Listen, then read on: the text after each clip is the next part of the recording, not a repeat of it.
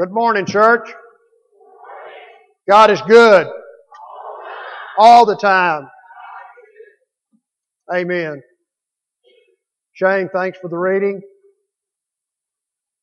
Several months ago, Ryan asked me if I could fill in for him today. I checked my calendar and found that I could and told him yes. Gaynell found out about it and she's been a nervous wreck ever since. 45 more minutes, honey, and you'll be back to normal.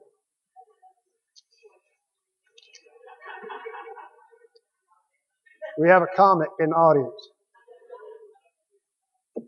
For your information on today's text, I use the Common Revised Lectionary for my subject matter. You say, what is that? It's a guide for weekly sermon material that takes you through a 36-month tour of the Bible. And the good news is that it takes you through the entire Bible. The bad news is it takes you through the entire Bible. And the reason I tell you that is it takes you through those areas that are easy and you like to do sermons on, but it also takes you through those areas that are harder to read, to discuss, and to write about, and especially write a sermon on. Today, our text is on Luke 10:38 through 42, which Shane read and did a very good job.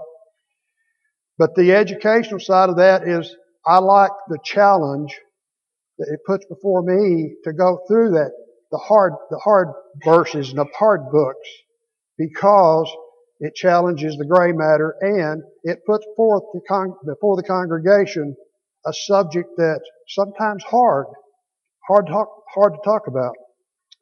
So first question of the day. What are you doing here today? Yes, I'm talking to you and you and you and me. What are you doing here today? Your answer might be, what do you mean? I'm a full-blown Bible-thumping Christian. Sitting in this, how dare you ask my intention, in this beautiful architectural structure with refrigerated air and restrooms, Bibles in the pews, and yada, yada, yada, yada. From the beginning of time, we've had those that show up so they can put a check mark by their name and say, well, we've been to worship and we're saved by the God in heaven.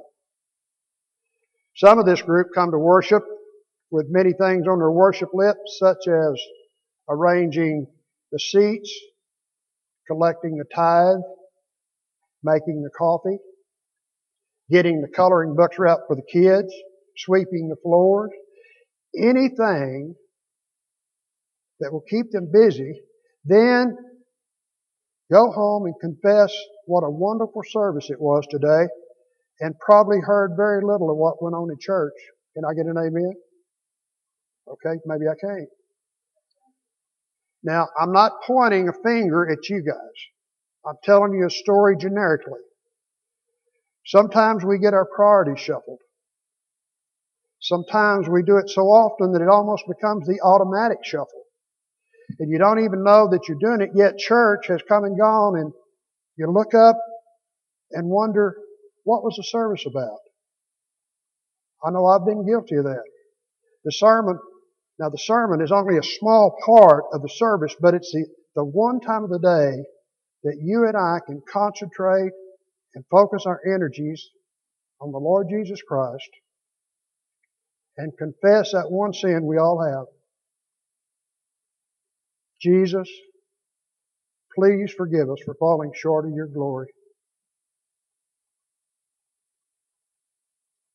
Now listen to our text today and see if you hear some key words, situations that I just described.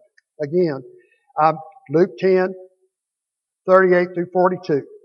Now I use the Common English Bible, a lot of NIVs, NRSVs, King James, New King James. There's just a few minor changes in the wording, but they're all talking about God. Verse 38. While Jesus and His disciples were traveling, Jesus entered a village where a woman named Martha welcomed Him as a guest. She had a sister named Mary who sat at the Lord's feet and listened to his message. By contrast, Martha was preoccupied with getting everything ready for their meal. So Martha came to him and said, Lord, don't you care that my sister has left me to prepare the table all by myself? Tell her to help me. The Lord answered, Martha, Martha, you are worried and distracted by many things. One thing is necessary. Mary has chosen the better part. It won't be taken away from her. Now in verse 39, did you hear Mary who sat at the Lord's feet? Think about that. What do you hear? Mary who sat at the Lord's feet. The teaching position of rabbi is sitting, a position of honor for the clergy of the day. In that time and in that culture, only men and boys sat at the rabbi's feet. Girls weren't allowed to be educated. Women in general did what Martha was doing in this verse, and that is cleaning and preparing food, out of sight, out of mind, doing the job of a servant and not causing a scene. Now, Mary might be the first lady to break through the glass ceiling that has held women back for years. But I got a few examples that you may not be aware of.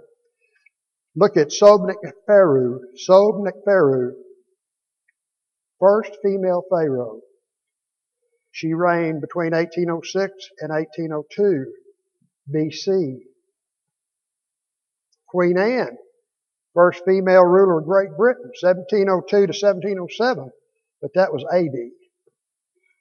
Here's one you might know. Jeannette Rankin, first female member of Congress, 1916.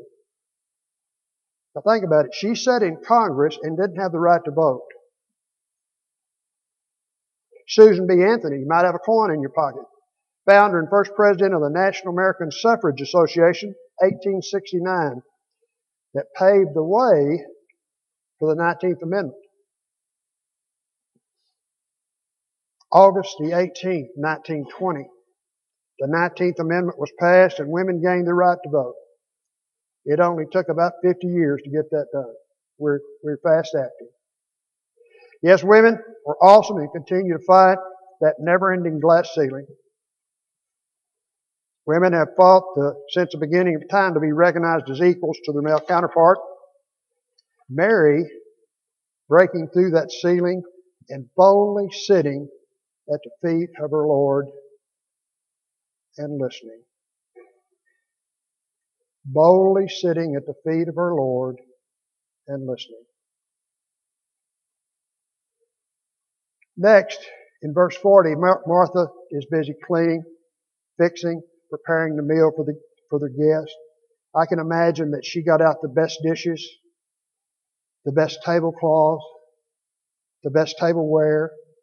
But do you see the similarity between Martha and the folks at the church that I described earlier in the sermon? So busy that she couldn't see the trees for the forest. Martha was occupied with her self-assigned duties and didn't realize the opportunities that she had before her. Gaynell had a housekeeper that came every other Friday when she was working. When my wife retired, we talked about she would start doing the cleaning herself, and she asked, "What do you think?" Now, I may not look very smart, no comment. But I said, "Whatever you want to do, honey. Happy wife, happy life, right?" Anyway, the house cleaner comes every other Friday. So Gaynell straightens the house on Thursday so the house cleaner won't think we live in a dirty house. Figure that out. Now, gentlemen, don't think you're getting out of this light, because if you change the female names to male names in the verse 38 through 42, you'll find that we are just as guilty as the ladies, if not more so. Busy, busy, not a sermon to hear or a verse to study on mine. Now, third thing I read in verse 41 is, Martha, Martha, you are worried and distracted by many things. Jesus is telling her that she is worried about the very things that she shouldn't be worried about. I know that I never worry about stuff I can't change. Never. Yeah, right. What about the congregation? Do you ever worry and know that it's futile to worry about what you're worrying about? We all do. Jesus tells us to trust. Just trust. Trust is faith. Trust is faith. Then Jesus closes the deal like a nail in the cross when he says, one thing is necessary. Mary has chosen the better part. It won't be taken away from her. Jesus said, implied, his message is more important than the busy work of running a household, running a city, a state, a country, a world. Jesus' message is the most important thing in the kingdom of God, and that deserves an amen. Remember this. Faith without works is dead faith. Faith without works is dead faith. Today, your thoughts are important if you're thinking about Jesus and the difference that you can make in this congregation, in our community, or in our world around you. Remember the words of Harry S. Truman. It is amazing how much you can accomplish if you don't care who gets the credit. Think about that one. Your next choice is this. Are you a Martha? Or are you a Mary? Now, to some degree, we need both types. Which one are you? I have to ask myself that too. Which one am I? Pray with me. Father God, thank you for this congregation, their willingness to sit and listen, their ability to hear and to, because of your wonderful, wonderful, amazing gifts that you give us. Father, be with us today as we go through this service. And Father, be with us as we go into this life. Father, we thank you for the gifts and sacrifices that your Son made. And we say these things in his name. Amen.